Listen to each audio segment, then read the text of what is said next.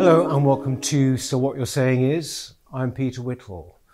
Now, during the past week, you might have seen headlines about a chaplain in a private school who made a sermon, as chaplains do, and ended up being referred to Prevent, which is the anti-terrorism organisation, which is meant to prevent radicalisation.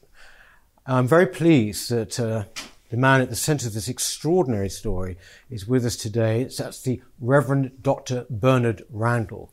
Thank you very much for joining us. My pleasure, absolutely. Thank you. I want us, to go through your whole story, of course, but if you can sort of start off with what I just said there. You did a sermon, and somehow or other, I think without your knowledge, that's right, you were referred to Prevent. Yes. Now, how? If only I knew. I mean, I struggle to understand exactly why, even now. The situation arose because the school I was working at, Trent College, halfway between Nottingham and Derby, introduced a programme from an organisation called Educate and Celebrate, which goes into schools to promote a very LGBT plus friendly programme, some of which is absolutely unexceptional. No one should be bullied for their sexual orientation or anything like that, right. Obviously. And the idea that you might in the curriculum make sure that there are elements of diversity across race and sexual orientation and so on, absolutely fine. And, was the curriculum a bit too pale and male and stale? Probably. Doesn't hurt to refresh it, absolutely. And I had no objection to that. But they also smuggle in the sort of identity politics agenda on the back of this thing that no one can object to comes something rather, more controversial, let's say. So they arrived at school in September of 2018 and did a staff training session.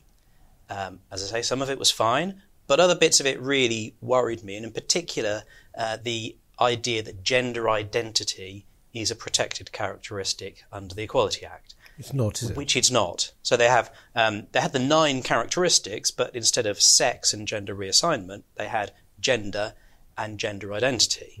And actually since then they've dropped gender entirely. So it's just gender identity doing the job of sex and sexual orientation, which is clearly not what the law says, and clearly is a particular point of view, which I suppose people are entitled to hold.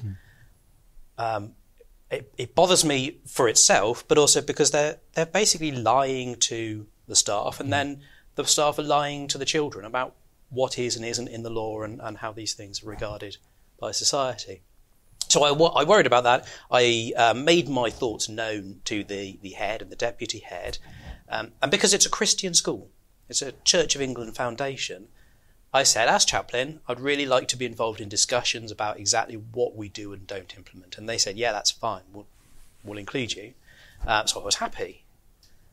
Fast forward to the January inset session, and there was a little optional session that had a sort of rota of 7 or 8 things, and you picked 3 or 4, and one of them was on Educate and Celebrate. I thought, I'll go along and see what's going on, because as far as I was concerned, nothing much had happened. To find from that the school had decided to adopt the entire programme. They just sort of bronze, silver, gold awards, and they decided to go for the gold award, absolutely, the whole package. And I was less than chuffed, shall we say. Not only because they'd gone for the whole programme, but because I'd been lied to. I'd been told I'd be involved, and nothing. So I was not desperately pleased with how those things were. I went to the deputy head and said, what's going on here? And effectively he said, the decision has been made, that's it, end of, no more discussions. Over the course of that year, that academic year, I talked to staff and pupils who expressed a variety of concerns, some of them coming from a religious point of view, weren't happy with some of what they were being encouraged to do. Some of them from a scientific point of view, who wanted to say, well, there's biology and it's real. Some of them sort of more generally philosophically, and there were some upset, some just concerned, and many confused. So my practice in the summer term every year was to say to the pupils, what would you like me to talk about in chapel? When I'm delivering a sermon in chapel, so once a week, what would you like to hear about?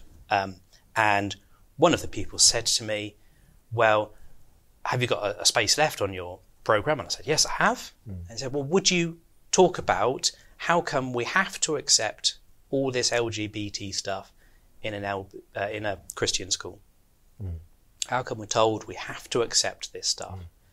And I thought that was a really good way of thinking about it. It's not, is it right, is it wrong? People can make up their own minds. But we're told we have to accept actually an ideological position. And that shouldn't be happening in any school, let alone a Christian school, I felt. So I said, yes, fine, I will talk about it. I delivered a sermon addressing that, saying, there are points of agreement.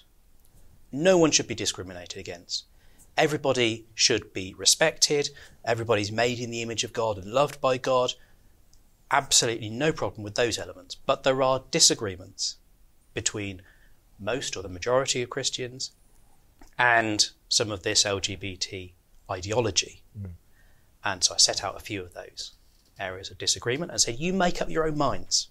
You may believe these things, or you may believe the sort of more Christian point of view, and that's up to you. But most important of all, respect. Respect people, even if you have huge disagreements about the ideas and the beliefs. You must respect. Loving your neighbour as yourself doesn't mean you have to agree with everything. It never could it? But you must respect that your neighbour sincerely believes what he or she believes. And that's absolutely fine. You can discuss it, but always respect. And that was deemed too damaging, too harmful to pupils. I really quite struggle to understand why so much. Yes, I actually have read the sermon, and it seemed to me a model of tolerance, actually. I couldn't quite see what was the problem. And as you say, it's not just about LGBT. It's actually a kind of agenda which goes much further than that. But there's a big gap between that and then being referred to an anti-terrorism organisation such as Prevent. I mean, this is extraordinary, surely. And you had no idea that this had happened. No, what happened was after the sermon, I delivered it a couple of times to different groups in the school, the Wednesday and Friday. The following Monday, I was sort of called in for a meeting with the deputy head and the safeguarding lead. It felt like an interrogation. It felt very hostile, and I was told, no, your beliefs don't matter. What matters is how people are feeling about this, and some people have been upset. So I was very much on the back foot. How does it not matter whether what I've said is true or reasonable? That seemed in school, in an educational environment. Surely you start with, okay, let's evaluate the material. But so I was not at my best in that meeting, I have to say. I was struggling. And I was very clear, I think, that the teaching of the Church of England on matters of sexuality is what it is, and it's not for me to change. And people should be allowed to believe that. And likewise there are people who believe that biology is real and matters when it comes to differences between the sexes. There's nothing radical about saying that. But the feeling they seem to have taken from it, that I saw in sort of the report of this meeting as the disciplinary process went on, was that it was rare to meet such entrenched views. Never asked me what my actual view personally on sexuality or any of these issues might be. I was simply saying to the pupils and the staff, indeed, attending, you may believe these fairly standard things. But that was too entrenched, apparently. And so they seem to have thought that was a sign of being an extremist, and extremists necessarily feeds into this sort of sense of violent extremism. And I wish I knew what was going on in their heads, whether they really believed that I was that extreme, or whether they were standing up for the ideology underlying some of this programme, or whether they perhaps didn't realise actually how ideological the programme is, and they just thought, oh, you shouldn't be objecting to being LGBT friendly, which friendly is one thing, and absolutely, but bringing in extra ideology is quite a different matter. And I think as a Christian minister, to be able to speak about values and morals and say these things, which frankly were little more than United Nations Convention, freedom of conscience and freedom of speech. I don't understand the steps between what I said and referring to prevent, but that's what they did. They referred to prevent, but then it was the police said there were no grounds for taking it any further. Isn't that right? Yeah, I mean, I don't have the full details of what was said to prevent. We're now taking tribunal action, and they should have disclosed that information. We haven't yet had that, unfortunately. But the information we have is that the police officer said this doesn't meet the threshold for a referral further on. But he also said, and this appears to have been his personal opinion, that what I said was inappropriate for society. Inappropriate in a school and inappropriate for society. The policeman said this? The policeman said this, apparently. Which, I mean, people will be familiar with Harry Miller and Faircop. Yes, he's been on here. Actually. Absolutely feeds into that same area of concern. And I wonder, would the school have gone down the line they did quite so severely if that police officer had not sort of made them think that they were on the right track? And I can't answer that, in fairness. You mentioned there that this is what perplexes a lot of people, Bernard. Right? You mentioned there that there's a group came into the school called Educate and Celebrate. Yes. Right?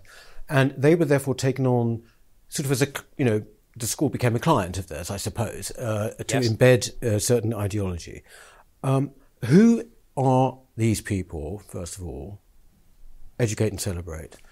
And where do they, who funds them? What's their deal? Well, the CEO of Educate and Celebrate, which is a charity, is Ellie Barnes, who started off in life as a teacher, and sort of went through a process of encouraging the schools she worked in to be more LGBT friendly. How many other people actually work for Educate and Celebrate is not very clear. The information on their website is a bit vague. It's difficult to work out the details. In terms of funding, they've clearly received funding through various sort of governmental type routes. They charge schools to go in and deliver the training and to sort of follow up training to produce LGBT pride champions and whatever. So, yes, a little bit murky. And I don't mean that in the sense that I think there's anything underhand, but just it's really difficult to work out, and I'm no expert in looking at finances and whatever. I think the point you make at the beginning, because a lot of people will say, oh, well, actually, what's so wrong in making somewhere more LGBT friendly? But the point is, it seems, and I want to go back I think it's about a year or a couple of years in your story. It's about a whole different agenda, isn't it? That you went to one of their training sessions, I believe, and that's right. There was this chanting. Can you explain? Yes. So the Ellie Barnes came to do a training session for all the staff of the school, and it's a junior school and a senior school, so it's right through from basically 0 to 18. And all the staff were there, and she was introducing the stuff. And as I said, some of it is absolutely unobjectionable. She was reminding staff that Section 28 had been repealed. It's okay to talk about sexuality in schools. Absolutely right. But there was also this sort of extra stuff brought in. Once she said all the good stuff that no one disagrees with, then she moves on to stuff which is a bit more controversial and a bit more with this political agenda. And that sort of culminated effectively in a section where she was having a sort of kind of a call and response bit, and up on the screen was the idea and the word smash heteronormativity. Smash heteronormativity. Without really much explanation of what heteronormativity is. So there was a sort of question of, does anybody know what that means? And there were a couple of offers of, boys like blue and girls like pink, and she said, yeah, that's right, it's that sort of thing. But actually, if you do an internet search for heteronormativity, you find out there's a lot more going on under the surface, and it's a very it's a sort of identity politics loaded word. So she wasn't very open about what it was actually meaning.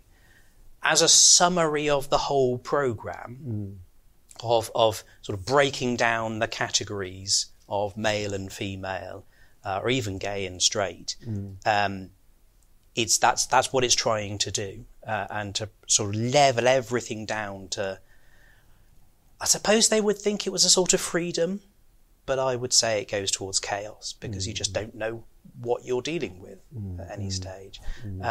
So that's the sort of the hidden slogan.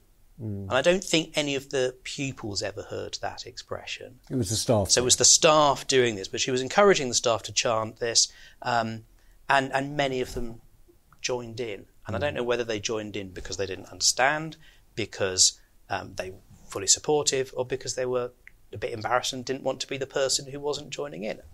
Any and all of those could be true. Well, it's a sort of atmosphere is created whereby if you don't join in with something, then somehow it's going to be noticed. Yes. That is the general sort of atmosphere in which we seem to live. Have you had any support from the Church of England at all in this? I have had. You're being supported, so you're going toward. I should explain this actually. Yes. Sorry, man.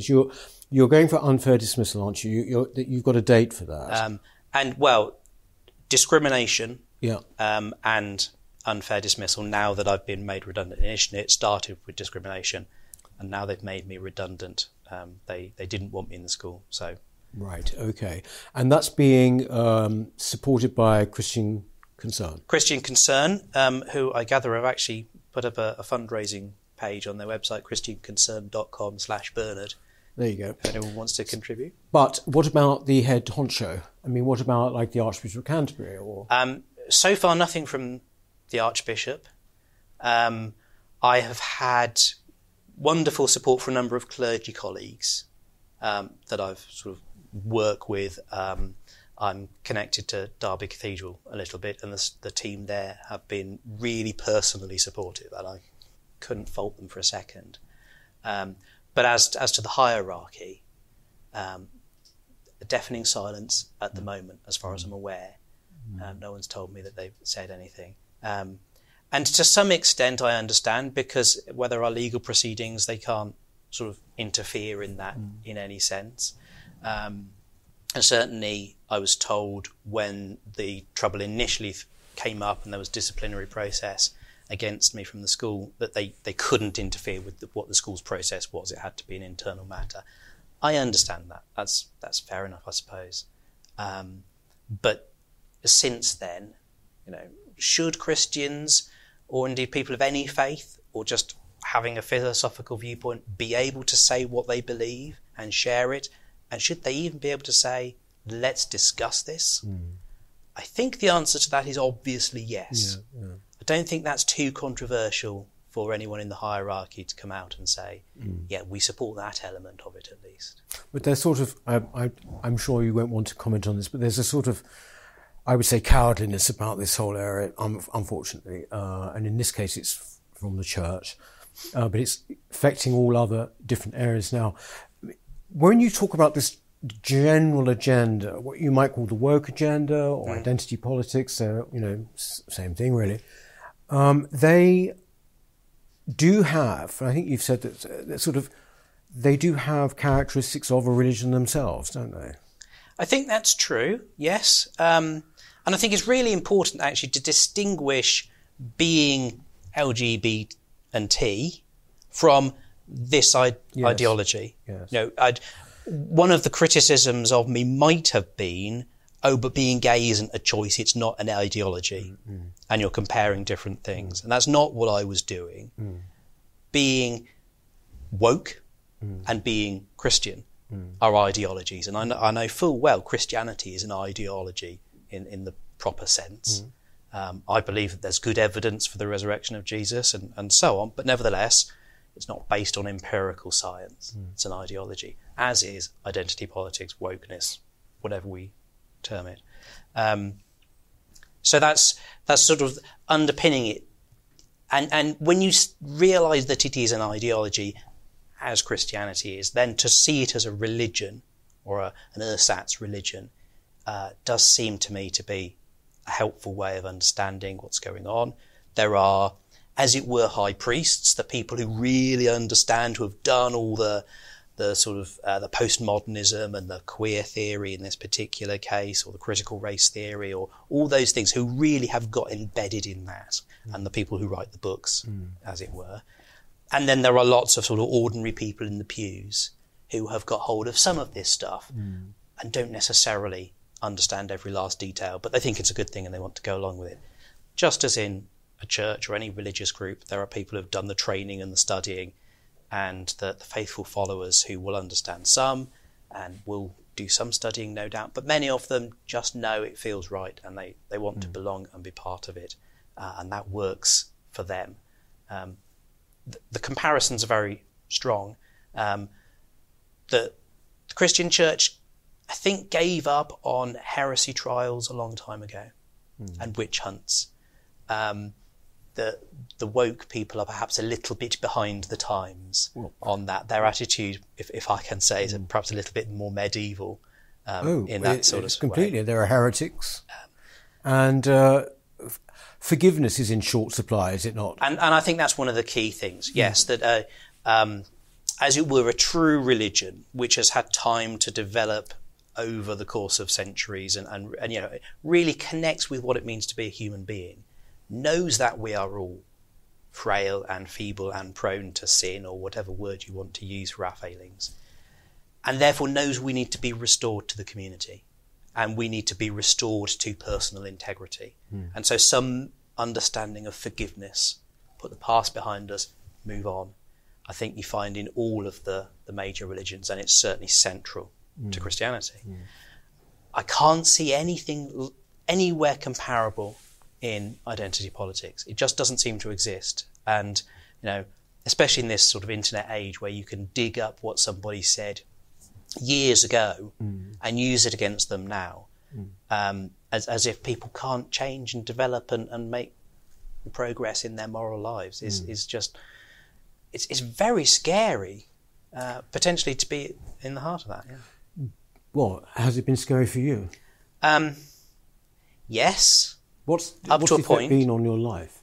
The effect on my life is that I don't have a full-time job at the moment. I've got a little bit of part-time work, fortunately, that helps, but I need a job. We need to pay the bills.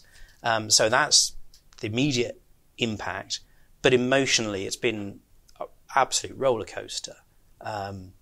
When you're disciplined by a Christian school for saying what you thought was a perfectly reasonable, not even blatantly Christian, but a sort of liberal, secular, make up your own mind, it's hard not to think, have I done something wrong here? Have I really been that bad? And so there were times when I was incredibly low, depths of despair, really, and that's very hard. You know, and as a Christian minister, I'm supposed to be all about hope, and yes, I am, but also there are the depths of the pit as well. You know, my God, why have you forsaken me? Is there. When we spoke to Harry Miller that you mentioned earlier, this was the man, Harry Miller, the policeman, who had policemen turning up to check his thinking because of various things he'd liked on Twitter. He described how he absolutely just, well, despair isn't the word. I mean, I think, you know, he just went to the absolute lowest depths. But you have people around you as supportive, don't you? I have had, and I have to say, as I say, some of my clergy colleagues have been brilliant, and the people at Christian Concern really buoyed me up and said, no, you are not mad. You are not some wicked person who is hateful. What you said was fair and reasonable. And I have to say, because the sermon has been published in the last week, the number of comments I've seen from all sorts of people just saying, well, what's wrong with this? This is good. This is fine. People just telling me it's not just fine, but an excellent sermon, and hardly anything of criticism of, well, you shouldn't really be saying that, and that has really been so encouraging. So just as the Twitter mob can damage, actually sometimes the Twitterati can show a support, and I think the fact that what's happened to me is on the face of it so outrageous, a terrorism referral for I think what's generally agreed to be a pretty moderate sermon. But is that the way our society is going? And I think perhaps, I mean, this happened a couple of years ago now, and I think actually the tide is beginning to turn. I don't know. The problem with that was I hear it a lot, or the other one is tipping point. We hear we've reached a tipping point, and then something happens, and you realise actually no, we haven't reached a tipping point, and it is going on. You mentioned as well, I read a piece that you've done about the effect of what you might call postmodernism, yes, and the absolute obliteration of the idea of truth, and that this agenda, woke agenda, hard left agenda, is, in some ways just a result and a continuation of postmodernism in a way. Is that right? Yes, I think that's right. It's different people have different views on exactly what the interconnections are with Marxism, the Frankfurt School, into the postmodernists proper, and then its take on a sort of applied postmodernism. Because postmodernism doesn't believe in truth. The sort of applied version, that the critical theory version, has a truth of there are people who are oppressed and the oppressors, and it's wrong to oppress people, and that's taken as an absolute truth. And then they divide the world up into the oppressor and the oppressed, and they want the struggle to overthrow that, which harks right back to the Marxist beginnings of the whole process. They're interconnected in complicated ways. But Marxism and postmodernism are both atheist systems, and certainly the idea that there is a sort of overarching objective reality type truth, rather than just the truth of oppression, which is just about human interactions. There's no real world, in a sense, in that even applied postmodernism. And as a Christian, obviously I believe in God, and God as truth, and God as guarantor of the objective reality of the world. And I look at Jesus saying, I am the way, the truth, and the life. It's not, I am the opinion, the feeling, and the lived experience, or something like that. My truth, his truth. Yes, exactly. Yes, yeah. So do you think it is, and because this is an argument that I've been having with various people indeed on this programme, that when it comes to critical race theory, when it comes to the woke agenda, in all its different forms, we're talking about one particular one at the moment. Yeah. Do you think it is Marxist? Some people say, oh, no, there are no roots in Marxism, really. To me, it feels quite Marxist, actually. I think it is. I mean, it certainly feels that way. It has that sort of character to it. It's transmuted through various different stages. As I say, it's kind of complicated to work out exactly what's going on. But the idea of overthrowing things, smash heteronormativity. Smash is a revolutionary word. It really is. And it's got a sort of violent image. So, who are the violent extremists in this, in terms of what they want to do? They want to break stuff down. And we know that revolutions that break down are generally not a very productive thing. It's easy to break, very difficult to rebuild something better. And I don't think they have a vision of what the better thing really would look like. Well, I think that might be the big difference between then and now. For better or worse, there was a vision before, and it was one of equality and all of that, or whatever. Yeah. Whereas now it seems to be entirely nihilistic. I just destroy. So what's the situation now, then, Bernard? When is the date for your hearing? The hearing is currently set for the 14th of June this year. Whether it will go ahead on that date is a little bit unclear at the moment. I don't think we're seeing the sort of proper level of cooperation from the school's legal team in terms of getting everything ready for a case. Yeah. And because we've now had to add in unfair dismissal because of the redundancy, that may mean it ends up getting delayed, but I'd very much rather not. I think, if nothing else, the school is suffering somewhat in its reputation. And I think probably the staff and the pupils are going through a tough time. And I really feel for them, because I never wanted this to become some public cause célèbre. I really didn't. I made a number of offers of mediation, of sit down around the table, let's talk about this as adults and actually work out what went wrong here and how to put it right. And none of those were not even responded to, really, by the school, which is so disappointing. I tried always to do the right thing, because that's my calling. I still feel I'm ministering to the school, even though I don't work there anymore. But there comes a point where you had to say enough is enough. It needs sorting out, and if I can't do it informally, that sort of legal process. Have you had support from parents?